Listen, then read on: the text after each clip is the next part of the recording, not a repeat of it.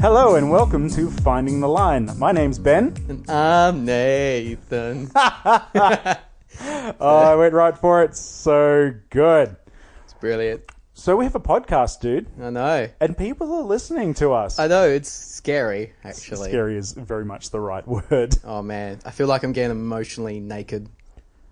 Yeah, as long as it's only emotional, People. then we're fine. Well, to be honest, no one really knows how we're dressed right now. So we could be both naked and no one will ever know. I mean, okay, everybody, we've all got clothes on. We all have all clothes on. I was actually Right. thinking earlier, because we get to record this at my place, like I get to just wear comfies, Oh, which is yeah. so cool. Now you all have that image in your head. Thank you.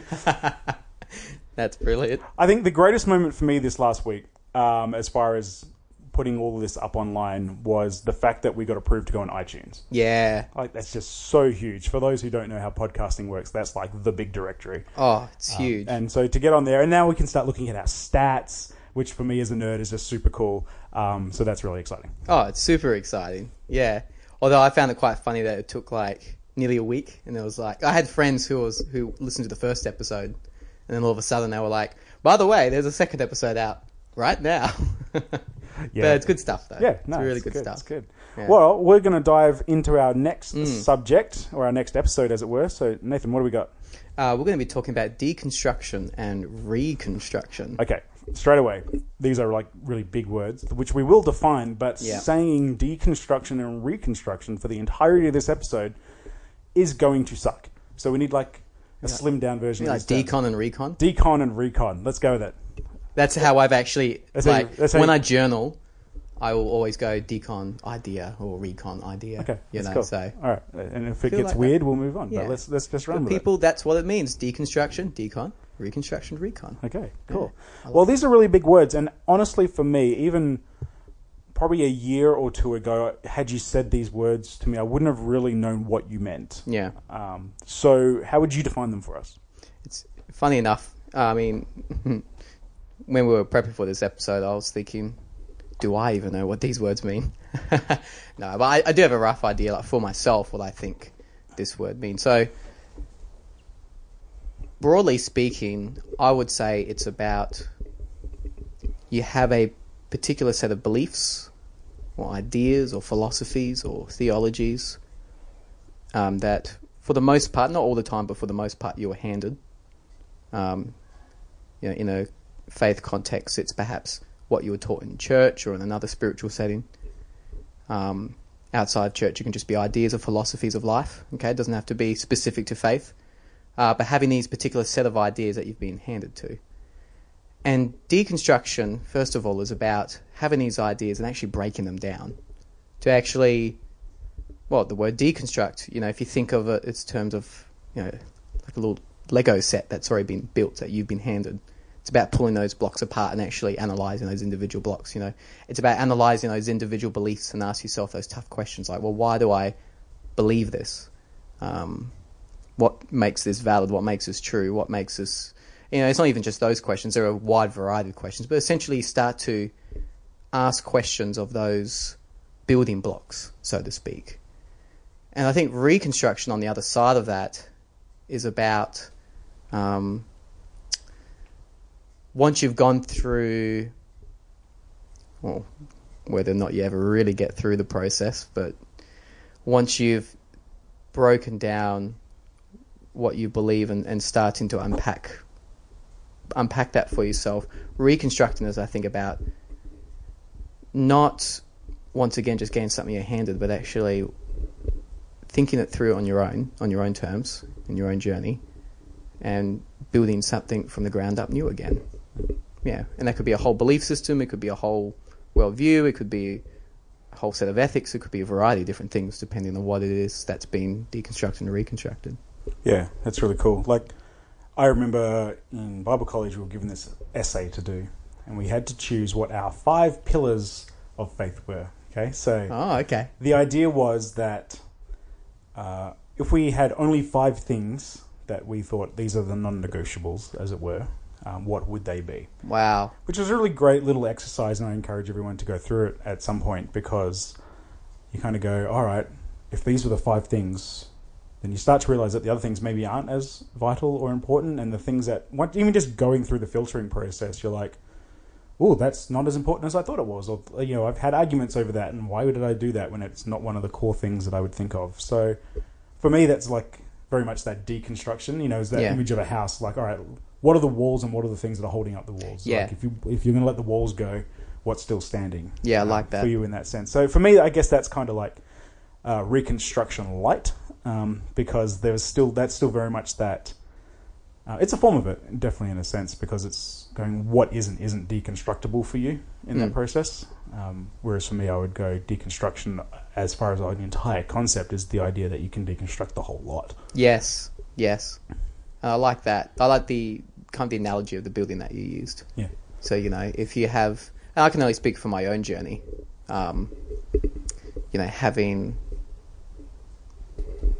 Becoming a Christian and being handed a set of ideas of what I was told was what these are, quote unquote, all the Christian beliefs, right, as some sort of solid structure. And actually going along the journey of life, and actually, if using that analogy of a building to actually break it down in some ways, and sometimes it's small little renovations here and there of the building. Sometimes you get to a point in life where you just really want to go, okay, I want to break this down, rebuild from the ground up, to take ownership in some sense of what you believe and why you believe what you believe. Yeah, that's really cool. So for me, this whole idea of deconstruction and reconstruction, we're not saying decon and recon, but decon We and are, recon. no. Yeah, look at that. For me, it's become a really big thing.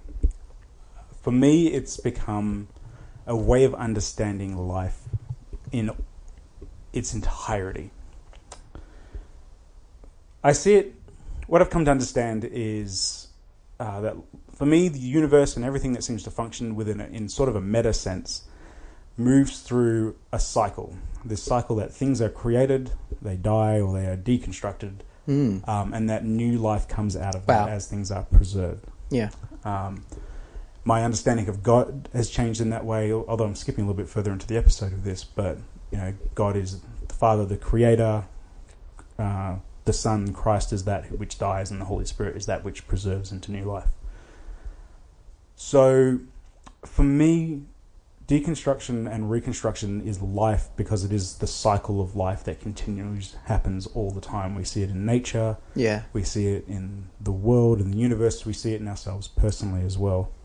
So where I think things get interesting for me is, the question I ask, I guess, is how is that cycle turning for you?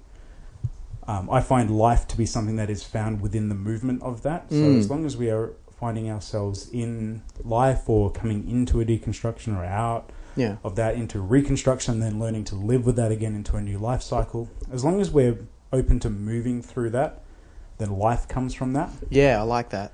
But if we get stuck in any of those locations, then I feel like that's sort of where we die, in a sense. Wow. For me, and so when we talk about life and death, I'm always asking that question, like, okay, where is this person stuck, or where are they moving, and where are they on that cycle? And I think that's hopefully where what we get to talk about today can be really helpful for people, because just kind of knowing what that roadmap looks like, or what's the sort of next step that people are finding themselves at, if they're feeling stuck or if they're feeling scared about what's kind of going through their brains. First, to know that they're not alone. Yeah. But also to encourage them to sort of take steps and to move forward through all that sort of stuff.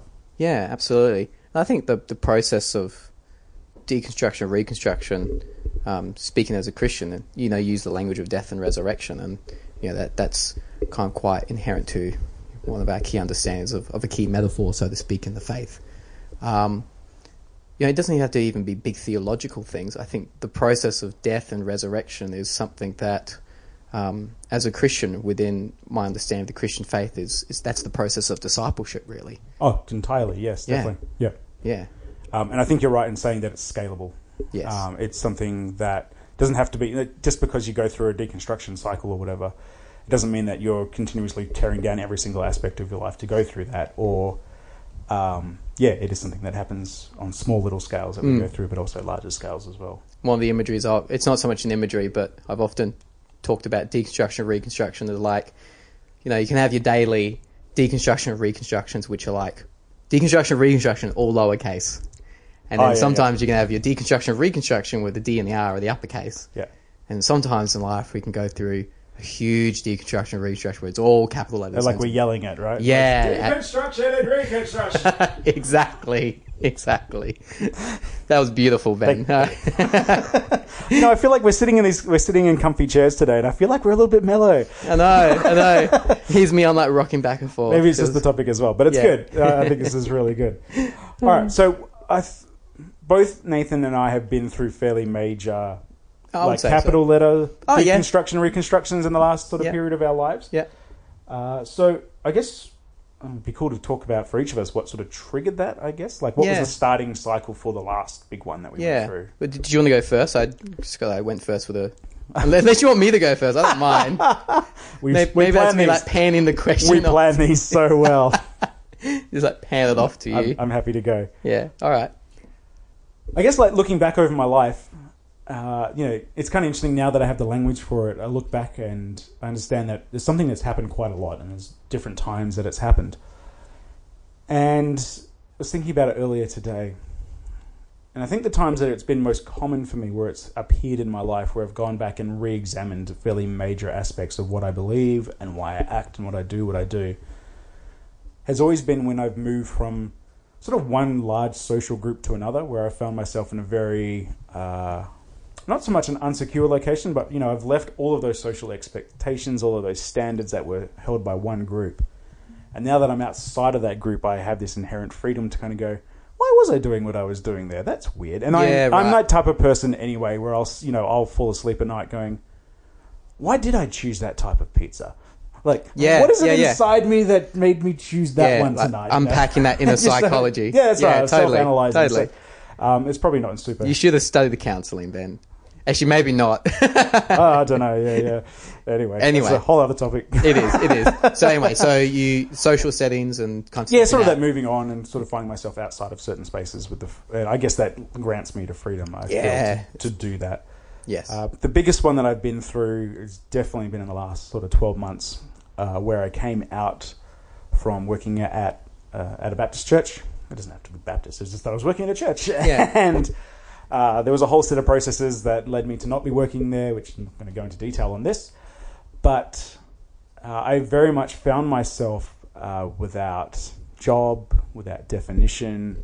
One of the things they don't tell you as when you lose your job as a pastor, you kind of lose your entire social group as well. You lose all your support because it's all becomes entrenched in the one community that you've been credited to leading. Yeah. To a certain extent. So you're kind of left with much of nothing. And so that triggered a really big capital letters, exclamation marks, deconstruction process for me. Yeah. And I think another thing that caused that to be such a big one was because after self-analyzing why I chose that piece of pizza, was the reason I'd sort of come to being a pastor was I never really fit into church culture, or I never really fit into churches and stuff like that. And I always admired the ability for people who did lead to try and make space for people like me. Yeah, wow. So I really wanted to try and do that. I guess that was the heart. I never really had the words for it, but that was what I wanted to do. I always wanted to try and create space for the people who didn't fit in. Yeah. And I guess out of a slight level of bitterness out of the whole process, I came to the end of it going, well, that doesn't work. And that's not to say that it doesn't actually work. That's just where my brain went at the time, because you kind of lost everything. So put you in a fairly downward spiral space. Yeah. I don't know, getting open and vulnerable with you. And so because that was, I guess it was such a big definition of my life for such a long time, as this is how life can work, and this is my hopes and my dreams for all that sort of stuff. And to have all of that sort of ripped away from me in a lot of ways, it wasn't just a question of a couple of little things in my life. It was kind of like, what is all of this even about? Like, why does this not work? Why does it work? What even? sort of thing. So, and I think I remember sitting with you at a park one Yes. morning, and we're sort of talking about this a while ago, and I just said, I just tore down all the walls. I'm like, you know what? We are starting from scratch. Yeah, wow. That's a pretty brave thing to do. Yeah, but it's also kind of one of those things that I feel I could only do once I had that space, that nothing relied on me having to keep the status quo. Yep. So, Yeah, I get that. and I really feel for people, especially in spiritual leadership positions, because a lot of the stuff that was going through my brain was stuff that I had thought about through prepping sermons and having conversations with people, kind of going, well, that's a really interesting point. That challenges a lot of what I think. Just facing life as well. Just facing life and all that. And I'm like, but you know what? I'm going to put that on the shelf for when I have time. Wow. Yeah. Yeah. And totally. one thing in that sort of job, one, you never have time. And two, you have the inherent risk that unpacking something or deconstructing something that's kind of, one of those core pillars perhaps, has an inherent risk on your job and on your income as absolutely. well. So it's actually There's a real security issue. Yeah, there's a security issue that comes with the actual process of going through deconstruction and reconstruction. So I really feel for people in that position. I know I've been there. It puts a lot of pressure for you to keep things the way they are, especially within a very not a very narrow framework, but within a specific narrow framework. You don't have the ability to just chuck it all to the wind and start again. So yeah, but I found myself in that position, being able to do that, to let it all crash through, and it was the most refreshing experience, the hardest, most tear-jerking, heartbreaking experience. But one I'm so grateful for at this point. Yeah, wow. Man, I'm learning so much about you, Ben. This is fantastic. As is all of the listeners we have. even though we're speaking into microphones, this is really a conversation between you and me that people are overhearing. Yeah, it really is. And that's what I love. Yeah, it's I guess same question for me then, I guess. What about my journey of deconstruction and reconstruction? And a premise that I think it's always a lifelong journey. Definitely, like that cycle I was talking about. It's ongoing, yeah. I guess it's that capital D, lowercase d, all capital letters, and that's kind of the lifelong journey of it all. I just want to say first of all, Ben, I really resonated with what you said about being in a particular church community and having to keep that status quo. Is quo the right word? Quo. Status quo? No, status quo. Status quo. All right. Yeah. There's my English for you. Yeah, I mean, I assume it's Latin. I don't know. Oh, there you go. Like the first church I was in, quite conservative, I would say, and I think I only realised that from the outset. Like once I left the church, I was like, oh wow, okay, they do have a very narrow view of the gospel. For example, it didn't seem expansive. It was about getting up to heaven to escape, eternal conscious torment in a hell below the earth. That was the whole thing. Yeah, and that was actually like my first church. Like, I've always been a questioning person, so to speak. Perhaps more so when I became a Christian, funny enough. Like, before I was a Christian, I almost felt like the Pandora's box of me being an existential deep thinker was always there, but it was never open. It was only once I actually became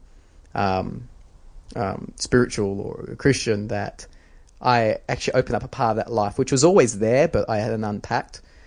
And so even when I became a Christian going to the first church I went to,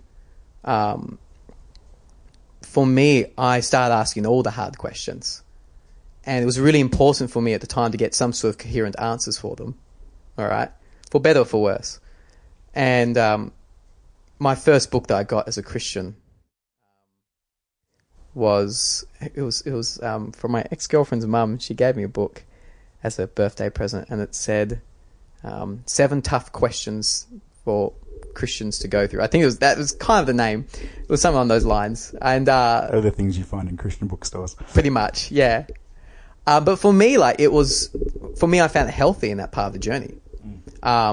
Because of that Pandora's box, which was always there, was finally opened. I had to make sense of this newfound faith. So even though I wouldn't call it deconstruction or reconstruction, they're really just words at the end of the day. Yeah, totally. Yeah. But this phenomenon, which we now call decon and recon, was always present. And so this book actually unpack questions like, why were the typical questions, but actually really important questions, actually, like, why is a good and loving God, like those type of questions. Why is a good and loving God allow the continuation of evil and suffering? If church is meant to be the people of God, why is there such a bad history of Christianity? Questions to do with, why does a good and loving God send people to hell? Obviously within that quite evangelical framework. But nonetheless, those type of questions. And for me, that was actually really healthy.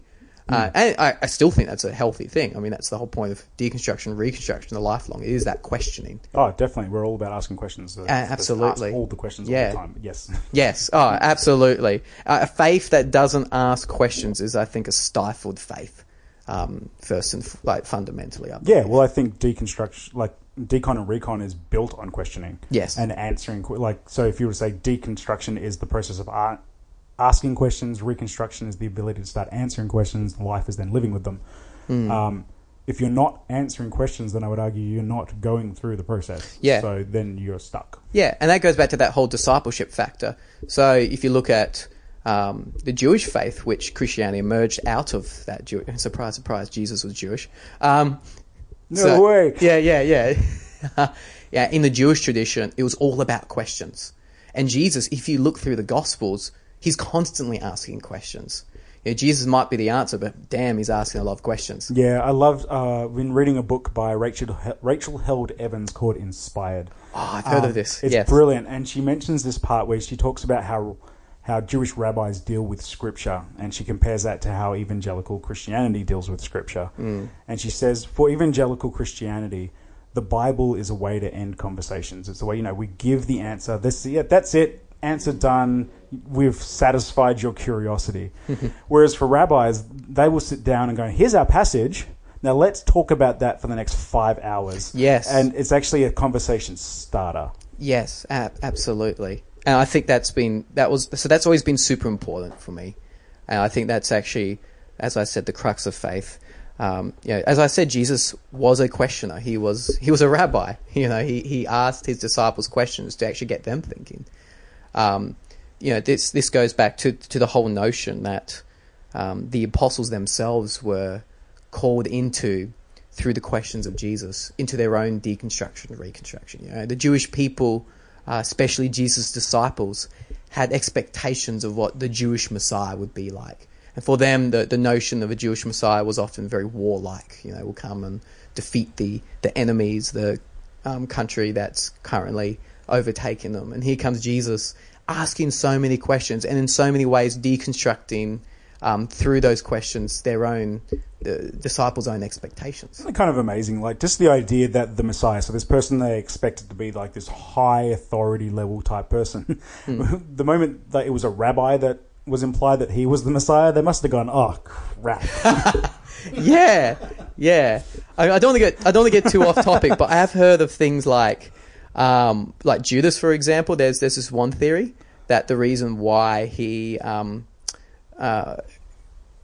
ratted Jesus out wasn't just so, I can get money, but was actually because Judas, which is actually one of the names given to children based on a particular revolution happened a few hundred years earlier, the Maccabean Revolution, right? Which was about this idea that a Jewish Messiah will come and do violence. Yes. There's this one theory that Judas actually portrayed Jesus, not to portray him, quote unquote, but to actually get him to incite his violent revolution. Oh wow, that's super interesting. Yeah, it's very fascinating. So that's N.T. Wright, in case you're wondering. Right, yeah, I definitely want to read more about that. That sounds insanely cool.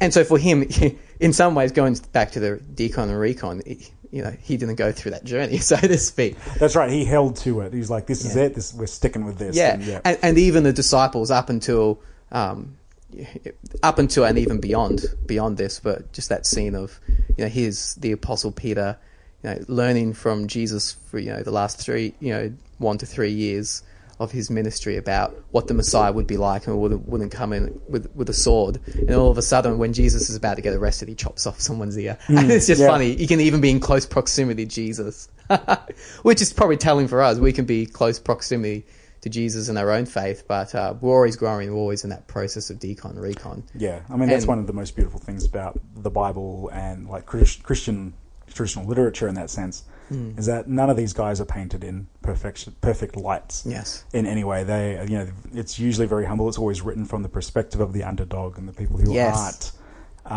the ones in power and the ones who haven't got it, quote unquote, perfect. Yes. So it's just like the entirety of the Bible just comes from that humble place of reconstruction and all that sort of stuff, which is really cool. Yes, and so like the unfolding nature of Jesus as the one bringing that decon recon. So I think for me in my life, as I said, those questions have been very central, and they've moved through. So it started out with those first questions, which I have in no ways. And it's one of those things, like even through reconstruction, you can come with new answers and still live life, but that doesn't mean that there is an ongoing nuance to even those answers and ongoing transformation to that. And I think that's healthy. And like even my early stages when I went through apologetics, and it didn't quite unquote come with final answers, but there was a sense of a more robust sense to my faith and a more of a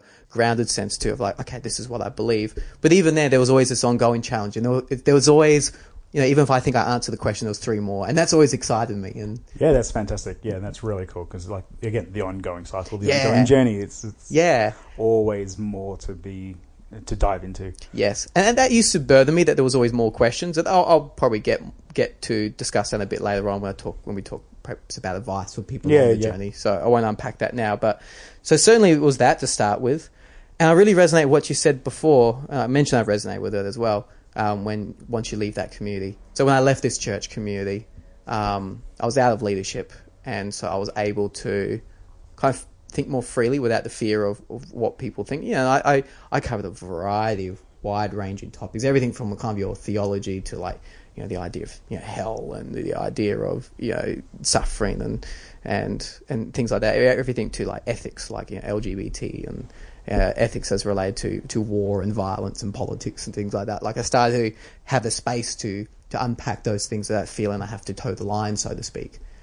And so there was that, but there was also the fact that I was studying this counselling course, and the thing is about counselling, and this is the one thing I love about counselling, you're literally sitting before a person and hearing their life story, and the power of story, the transformative power of hearing someone's story, doesn't necessarily mean you walk away going, well, I completely endorse all their views and everything they've told me based on their story, or emerge from their story, but you do walk away more empathetic, you do walk away more humble, you do walk away more nuanced, and there might be aspects of the story that do just fully transform you, and that's also part of the process. So counselling has been a huge thing for me, but even up until that point, those have been either the lowercase decon recon with a few uppercase DNRs there, but the big one for me last year, the big capital letters for me last year was going to Europe. So I went to Europe last year. I went to Athens, and then I went to England. Nice. Yeah, it was really cool. And when I was in Athens, being amongst the Acropolis, so look like, which is Zeus and Hercules, all those type of Greek mythology, being there. It just got this overwhelming... And then I went to the museums afterwards, like with all these different world religions and ancient Near Eastern religions. Just got this overwhelming sense of, gosh, what makes me think I've got it all right? Yeah, that's really cool. Yeah, what makes me think I've got it all right? And then I went to...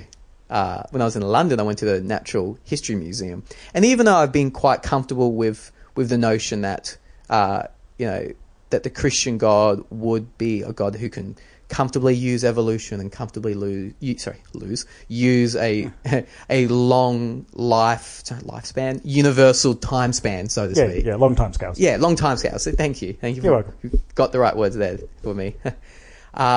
It's not until I saw it visually, going to this Natural History Museum, it showed you like a whole section of this museum, which was like about 100 meters long, starting from like the Big Bang all the way up to the present.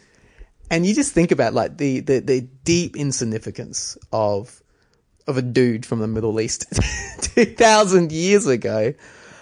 And I found that very unsettling. Now, I guess part of my deconstruction and reconstruction journey is that I've still had some grounding elements to my faith. And one of those key grounding elements has been, and I won't launch a huge rabbit hole into this because that's a whole other podcast. But the notion of the incarnation, of like, okay, even if I can't make sense of all these big questions, if I believe that there is a God who became a person, then God has become close, God has become personal. So I have some form of epistemology to kind of fall on that isn't just going to completely destroy my faith.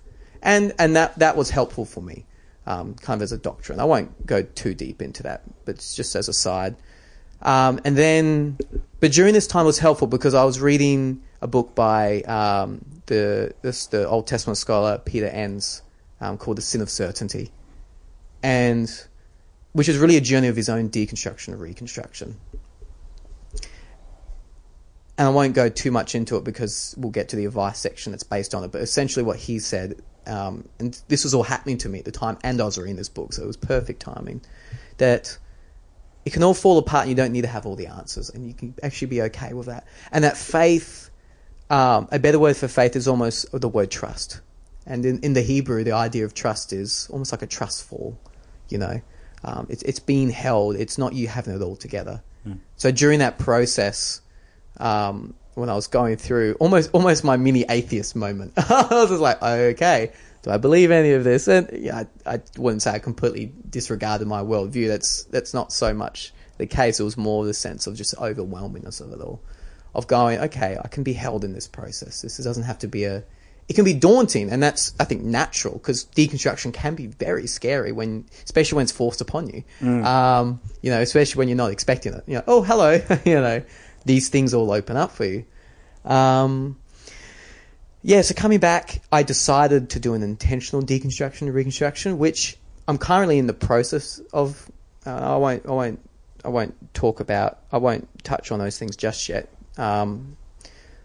I guess the difference perhaps between me and you, I mean, tell me if I'm wrong, Ben. Oh, right? I will. All right. But for me, my deconstruction, reconstruction, even though it was triggered by these events overseas, coming back, it's quite controlled for me. I'm very much in control. I'm very much, okay, for half of a year to a year or however long it takes, even though I'm always going to be nuancing and transforming my ideas, I'm nonetheless going to just focus on epistemology. Like, that was the first step. I was like, I'm going to focus on epistemology. Okay, can you define that word? How do we know? Sorry, listeners, it's a very big word. I don't mean it in an arrogant sense. I'm here for you guys. I'm here for you. Yeah. Ben's there for you. Hopefully I will be too once I define it. How do we know what we know? Right. That's what epistemology is. So when people say the truth of such and such, is going, okay, how did you arrive to thinking that to be true? What was the actual internal? It's almost like the picture of the Wizard of Oz. You're pulling the curtains and actually going, okay, how's this true? Yeah. Well, why did I choose that piece of pizza? Why? And it's breaking it down. Yeah, go. And so like my deconstruction restructure is quite controlled in that manner. I haven't posted it yet, but I've got, I think it's about 6,000 word long essay that I've written on my epistemology. Nice. Yeah. And like, I made a list, and it's going to change, I'm sure, but I've made a list of what I think will be the appropriate order to my deconstruction reconstruction. For me, that question was important because I'm like, well, I have to start there because I can't even talk about these other things. Like, what I believe about the Bible, what I believe about salvation, what I believe about all these things, unless I actually break down how the heck I even arrived to those things, which is, how do I know what I know? That's really cool. Yeah. I remember part of my process was, like, my brother went over to Europe for a bit of a trip a little while ago, and he brought me back the most amazing gift. He brought me back from Oxford a leather-bound notebook with my surname imprinted on the cover of this leather-bound thing. It's beautiful. And so it's been one of those things of what do I write in this precious book that I've been given? And yeah, I started using it for that. I started writing out my thoughts. All right, so if everything's been torn back, where do we start building the blocks back together in any form? What do I know? Yeah. Sort of question. And yeah, for me, that was very much, I started very, very large scale. I'm like, okay, a big thing that had come for me was, if it's true in any way, it has to be true in all ways. So how big can I make that? I like that. So, and that's where I kind of got very much to this God universal metaphysical level of journaling, which is insane when I sit down and say it, and even to go back and read it going, oh man, that was trippy, but was very, very helpful for me to kind of get at least something big and concrete down, kind of going, all right, cool, that's how I understand God and the universe to work, then how does everything branch off from that? Yes. Wow. Yeah. Man, that's good. That's good. I didn't even know how to respond to that. I think that's just absolutely brilliant. I'll have to read through it at some point and we can talk about it. Yeah. I can't remember what I've written. And likewise, I actually hope to write a book based on what I'm writing at the moment. Yeah, me too. This is what this is. This is my book. Yeah. No, this is good. This is good. Yeah. Yeah, because I think a lot of people are asking these questions, especially perhaps, I don't want to typecast all people, but certainly from my experience, knowing a lot of people who've gone to church for many years who have currently left the church because they haven't had that space to even ask these questions, which I think's a sad reality of certain churches, not all, but a fair chunk of churches that I've been aware of, where that space to be able to ask questions has been denied. Yeah, and it's actually really interesting in our culture because we talked a couple of weeks ago about that small percentage of people who go to church, around that inflated 6% mark, really down at 1 or 2%. But when it comes to surveys and stuff that we see nationwide, the people who tick some sort of spirituality is huge. Yes. And especially if it's not... I mean, on the surveys, the level of what people would tick Christian, quote unquote, is still quite large, but then match that against actual involvement with the church or some sort of spiritual community is actually very low. Yeah. So it's kind of like, okay, that's interesting. You got a lot of people who don't attend institutionalized church, but are still very linked to the idea of some sort of spirituality. Yes. But we also don't have a lot of structure for that anymore. We've kind of gone quite the other direction, which in a lot of ways is really healthy and really great. But you've also got a lot of people going, what does any of this mean at all? Like, what do we even do with that? Yeah. It's that death without the resurrection. It's that being stuck in the cycle. Stuck in that cycle. That's right. Absolutely. Yeah, which is really cool. Culturally, that's a really good point. We've had a good deconstruction in a lot of ways, but we haven't found a way how to reconstruct that healthily. Yes, so true. And I think that's kind of one of the sides to it. Like, it's a deconstruction and a reconstruction. It's a death and a resurrection, and that cycle that's ongoing. Because, we can be... Deconstruction is healthy, but if we're constantly stuck in deconstruction, there isn't any sense of some form of somewhere to stand, something to believe in. And I mean that in the positive sense, because I mean, I'm speaking only for myself, but for me, belief, perhaps more in the relational sense and the more deeper sense, but for me, belief is still something that's important. And when you don't, it's that quote, when you don't stand for something, you fall for anything. Yeah. And I think, you can, but then of course you can hop back to the other extreme, which is that closed-minded set. I think I spoke about before in the other podcast, one of our other podcasts. We don't have another podcast, but we have other episodes. I think I spoke about in the first episode, where that analogy of that tree that I've used before, whereby almost being in the deconstruction, but never in the reconstruction, is being rightfully open to new ideas, like those open branches I use, that metaphor. Yep. You have to go back and listen to other episodes to be able to get the whole context. I like that. Yeah. But then, of course, still having those deep roots, whereas people don't even start the process. Or maybe do start the process, but then come out with some new form of fundamentalism on the other side. Might have those deep roots, but then start to remain closed again. Or have always been remained closed if they've never gone through this healthy process. Cool. Actually, I'll have something to respond to that in a little bit later. Yeah, cool. But, cool. So, I guess from itself, it's interesting that we say decon and recon, but I mentioned before, I really like adding sort of a third part to that, which is just life. Yeah, could you elaborate that? Yeah, because and I say that because that's kind of where I find myself coming into at the moment. So, went through, and I tell you what, that turnaround when you move from deconstruction, where the ground doesn't even exist underneath you anymore, you are like, what is life and why do I exist? The turnaround from that to reconstruction, where you actually start pinning some things down, and is such an amazing feeling. Yeah, I'm sure. Oh my goodness! And I feel for anyone who isn't quite there. Yeah, I totally resonate. But And I feel like I reconstructed a lot of stuff, but now I'm very much at that point, which is life. Like, and there is still like a level of reconstruction that is continuously ongoing. And Yeah, always, totally. you know, as we said, levels of loops.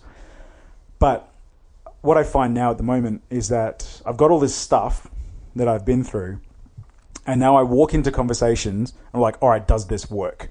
Right. Yeah. So I'm doing life with my reconstruction behind me to a certain extent, backing me up. Yes. Walking into situations, conversations, hearing sermons, podcasts. Yes, there are other ones.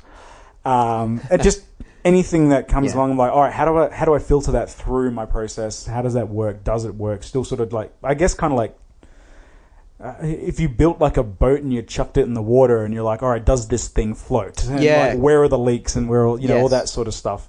But I find that's very much it's more like a checking sort of time totally. space, and it's not Yeah. like things aren't massively moving all that much. And it's very much normal day-to-day life.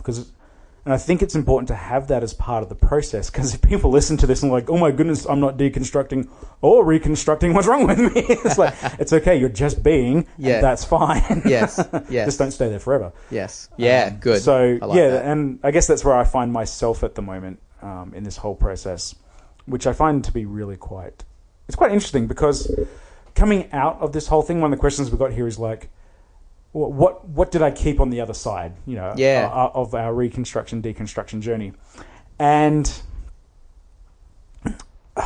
in a lot of ways for me, I would say both not much and also everything. Yeah. Wow. Because a big thing that happened for me, and it's interesting having conversations with people, they're like, blah, blah, blah, blah, blah, blah, blah, this. And I'm like, yes, I agree with all of that, but I would mean something different. Yeah, So- totally. And I it's get kind of what you interesting mean. because I can have, like, and especially if I get up, because I still get to preach around at different churches and things. The language I use a lot of the time, people will take that and they will just take it as what they mean, because the language is much the same. But Yeah. where I'm coming from can be quite different. Yeah, right. I get what you mean. So, even something as basic, quote unquote, Yeah. as like, do you believe in heaven and hell? Or like, yes. But what we not in mean. the way that you mean. Yes. Yeah. Or do you believe that God created the universe? Yes. But not in the way that you brilliant. mean. Yeah, what do you mean by that. Yeah. And that's why it's Brilliant. And I find that really great in a lot of ways, because it still means I get to connect with my current cultural group. Totally. I completely resonate with everything you're saying. And also Yeah. not be completely offended when they say something that I don't agree with, because Yeah. I was like, oh, no, I get that language, and I also get what you mean. Yeah. And I also know what it means for me. And Yeah. that's fine, and I'm okay with that. So, yeah, I guess that's where I sort of find myself, and that's what I've kept on the other side. I mean, going through the stuff that I've kept and what's changed in my whole theological process and philosophy of life is, you're just going to have to listen to this podcast for the next couple of years. And that's really what our podcast... I mean, in this At least until those books come out. That we're Yeah, writing. that's it. That's it. Then maybe we can make money from that. Yay! Make money somehow. That'd be nice. That'd be good. Oh, and yeah, I mean, that's the thing. Like, it's funny when me and Ben were talking about like how we go, like if we were to list some of them, like we'll have to like skirt big time, because that's it. This is the nature of this podcast. Find the line, which we're still even trying to find what that means. I mean, one theory is that we're trying to find the line between me and Ben. That was one theory that we had. We said many things. But then there's other, find the line can also be, you know what, I'm not even going to answer that. I don't even know. This is the whole point of the podcast. It's this vague podcast, but grounded. Exactly. It's lovely. It is. And this podcast really is the journey of deconstruction and reconstruction. But I did kind of like how you were saying, like we would skirt a bunch of topics in a certain sense. So if I kind of go, all right, the biggest things that changed for me, or the biggest things I've changed my language about, and I'll just hit the points. Yep. And we can move on, and then you can do it. Yep. Sounds so good. The biggest things that moved for me... Remember how I talked about those 5 pillars way back at the beginning? Okay. Like these are the 5 pillars, like all of them. Yeah. Okay. Yeah. So my understanding of God and the nature of the universe, as far as how He works in it, and what Christ is in that sense. My understanding of the nature of heaven and hell has radically been redefined. My understanding of how people interact and how we define cultural boundaries. We talked a little bit about this in our first episode. And the cultural expectations we place on that, especially when it comes to what we would say niche groups like LGBTQI and all those sorts of things and relationship boundaries and all those sorts. Not boundaries isn't the right word. Boundaries are good, but Yeah, I get just what you mean. definitions of things have changed Yeah. quite drastically. And Yeah. I guess those are the really big ones that come to mind. Nature of church would be another one, as what that means as the body of Christ. Nature of prayer. These things have all become, and the Bible would be another really big one for me as well. Totally. What we do with that, what I think it is, and what its place is. And again, if we were having a conversation with anyone, the language we would use would be quite similar. But by definitions of it would be the same. Like I was on a online forum the other day, and someone the question that was on the forum is, after going through deconstruction and reconstruction, would you still call yourself a Christian? And I thought about it, and I was like, yeah, no, I would call myself a Christian because I believe that I follow the Christ-like teachings that Jesus delivered about how we are to live as Christ, as the body of Christ. I just wish all those people who went to churches picked a different name. Because for me, like again, definition different, and I'd like to I feel closer to that in my own thing. Not to say people aren't closer to that. Yeah, totally. I'll qualify that more a little bit later. Yeah. But yeah. So what do you think? Where are you at? Yeah, and I'll skirt as well. Look, heaven on earth paradigm. Cool. I touched on that briefly in the last episode. The notion that it's not so much about getting people up to heaven to escape this hell below, but it's about bringing heaven to earth to end the hells in the here and the now. And look, I won't touch too much on that because I still have a eschatology, which in some sense is somewhat traditional, but in other ways quite different from what I would perceive as more recent developments in eschatology rather than more ancient ones from the first century. But anyway, push on. Yeah, so heaven on earth as the paradigm of faith, as the ultimate hope. I guess as well, just more nuance on certain points. So you talk about how, like what we mean by particular words and particular phrases and things like that, and I resonate much with that. And so within that, like I've nuanced certain points of view, certain theological beliefs. So that's probably one thing.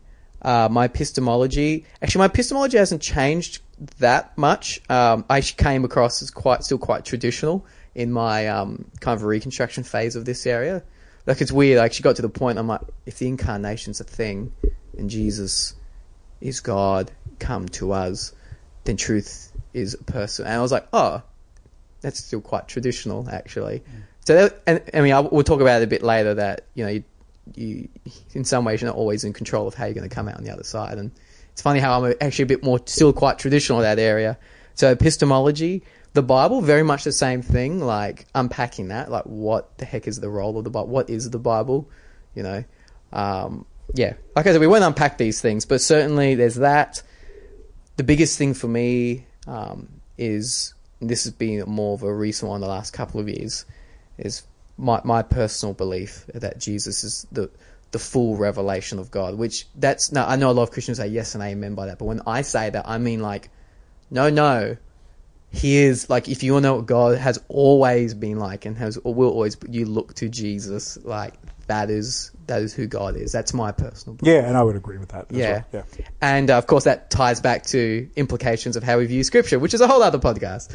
I think and definitely I think as far as so this is more definitely a comment on the spiritual and Christian one. I think the way we understand Scripture and the Bible will really set the boundaries on how far your deconstruction and reconstruction will go. I think it's actually a really core boundary, which in a lot of ways is really healthy, but in other times it can also be really limiting because it is something we protect, or Christians have protected very, very fiercely. And I think they, on some level, inherently know that. Like once you start messing with how you understand the Scripture, or how it is, not how you understand it so much, but the actual nature of the work. Yes. It really sets the grounding of how far you're allowed to stray from that in a certain sense. Yeah, so absolutely. it's quite it's an important one, which is why it's in my neat instruction, deconstruction, and reconstruction neat quote. That's the second one. So I'm currently in the process. I'm up to 5,000 words, I think. Nice. My understanding of Scripture. But anyway, we won't for another time. I was still writing about God and then how that relates to humans. Oh, wow. Just a small topic. Well, my whole idea is I wanted to start, basically start big and then sort of nuance down. So, my process was so what is God? How does he run the universe? Then how does that interact on a personal level? So what does that mean for people? How do people play into that? And then it would be like, okay, so what do people do in response to that? Yeah. If they wrote something, what would that mean? Then what does the writing then? Totally. That's how my brain works. And it's honoring who you are in this process. That's right. I guess. Yeah, that's really cool. Which I guess gets us to something that probably the final thing we should perhaps explore is what advice would we give to people going through this journey? Yeah. Did you want to start? I'll start actually because I think you have a cool quote for us, and that'd be a good way to sort of round this out. So great. So just a couple of dot points. If you're going through reconstruction and decon and recon, and I've lost my words on this, but here are my couple of points. Don't be afraid of it. And yes, it is scary as hell, but I actually really liked what you said. You don't know what's on the other side, and you may come out looking very much like you did going in, which is fine. But at least you know coming out the other side that you chose that way, and it wasn't just handed to you. That's good. My biggest thing is find people who are your safe people who won't judge you for saying something outside of the lines. You need to have that freedom to kind of go, yeah, no, I think there is a giant spaghetti monster in the sky, and that's legitimate. And you need to have people who are going to go, you know what, I'm with you. No, I may not agree with you, but I'm not going to slam you down or try and cast demons out of you or get like an intervention going. Like you just need people who are going to come alongside you, trust you, and that you can trust them. So it's brilliant. Have them there. And they're also really great people to have alongside if you get stuck. Because you can get stuck in these things, and especially if you start getting like death by a million qualifiers is a thing that can really happen in the deconstruction and reconstruction phase, because you're like, oh, I mean this, but, and this, but, and that, and oh, what do I do with this? Oh, I can't function, I can't move out of fear and paranoia and all that sort of stuff. So finding people who you trust is good, but also finding people who have been through a similar experience is really good. And finding people to read. Oh my goodness, find books. Yeah. Actually, let's sort of put this in here. Well, if there are books that you would recommend. So for me, big ones that were really good for me as far as resources go would be Richard Rohr, The Naked Now was really, really great. And any of his work is fantastic for this stuff. Listening to the Liturgist podcasts, as far as deconstruction and reconstruction, they will blow your minds. But they're a really great resource and a great community. Rob Bell's got some really great stuff lately as well. They're the things that jump to mind. Have you got any sort of resources that you direct people towards? Yeah. So Rachel Held Evans' book, she's got a few. Inspired, as well as Inspired's really good as far as Searching for Sunday, how you use scripture and stuff like that. Yeah. Someone who's a bit more traditional, I still admire in this process, N.T. Wright's book, Surprised by Hope. So that kind of breaks. That's kind of N.T. Wright for a lot of the people I've spoken to is like the gateway drug. So yeah, N.T. Wright's book, Surprised by Hope. I'll also recommend once you eventually get to the question of what is the cross, his book, The Day the Revolution Began, is also very good. He's like my man. You're his fanboy. That's right. I'm Richard Rohr's fanboy. Yeah, so you're Rohrian Wrightian. I don't know.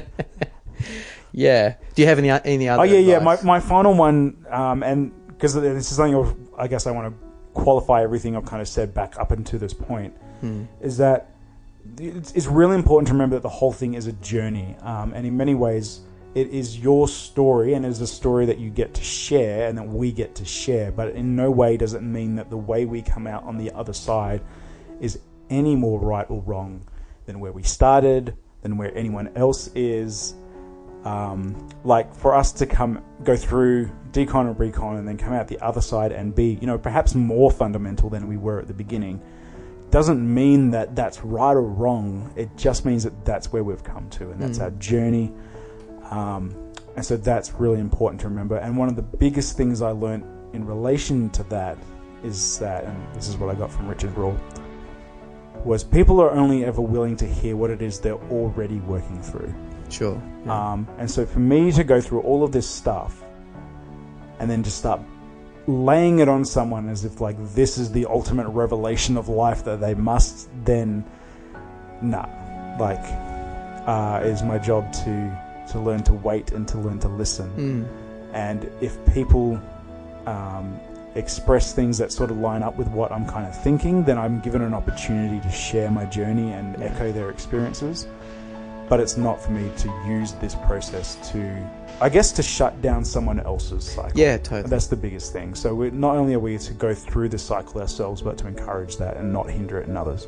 Yeah, it's allowing that process to be. Did you want to? Is that all yours? That's it. That's all I got. Yeah, That's all I great. got. I think we have a lot of similar ones. I won't unpack the ones which are too similar. So you talked about having safe people you can speak to. So that was a big one. Probably one that's unique for me. To not have knee-jerk reactions. So be willing to take time with the process. And, read differing points of view, read differing perspectives. Really unpack why you believe what you believe. So take your time, I guess, is a big one that I have for people. You don't have to know everything. And that's been important, speaking now my own journey. Oh, yeah, definitely. In fact, especially when early on in my faith, during the times where I was kind of unpacking those more apologetic type style questions, I might have answered one of them, but have three more questions, and it'll actually lead me through agony. I think it was getting to the point, even on the far side of all of that now, 10 years down the track now since becoming a Christian, to know that I don't have to know, but that God can hold me in that process, has been so. I touched on it earlier. The idea that faith, within the Hebrew point of view of faith, is the word for faith there is almost like it's being held. In fact, I forgot who it was that said this, but they use the analogy of a trust fall. Yeah, you said that earlier. Yeah, I did. Yeah. It's not called a cognitive belief fall. It's called a trust. Yep. It's called a trust fall. And I think that's a healthy redefinition of faith in the midst of the process.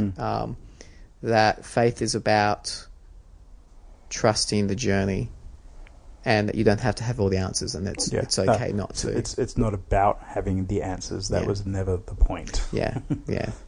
So it's about like moving through that.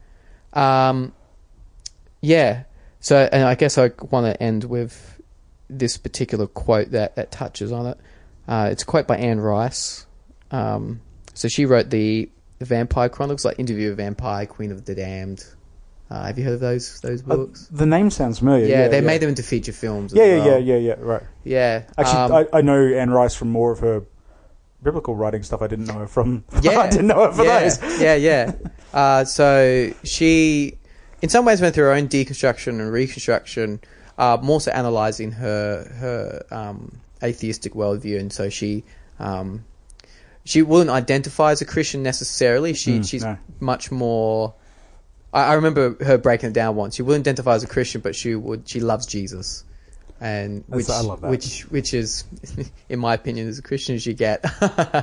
And she better, lives out of that story, which I think is beautiful. And she said this in her book, and this relates to the point of you don't have to know. She says this: in the moment of surrender, let go of all the theological or social questions which had kept me from him for countless years. I simply let them go.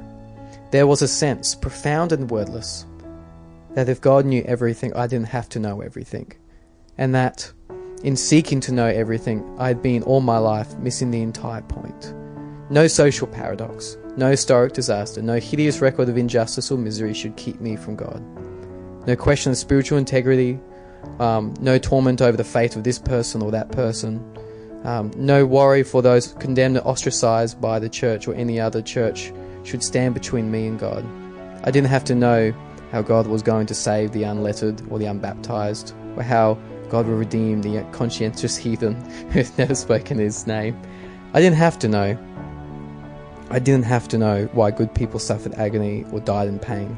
He knew, and it was his knowing that overwhelmed me. And I think just allowing to rest in that space. We don't have to know. The divine knows, and I think that's more grounding than anything. Yeah, I think that, I guess, like, if I were to think of what my takeaway from all of this is, and that really clicked it in place for me, is that a large part of this is learning to give up control. Wow. And actually kind of go, you know what? I don't have it right. Maybe nobody else has it right. Let's just go on this journey. And that's what makes it scary, because it is that lack of control out of it. And And that's why all of our advice is about finding people to support you in that space. Because control isn't a bad thing, but learning to give it up allows you to grow. Yeah.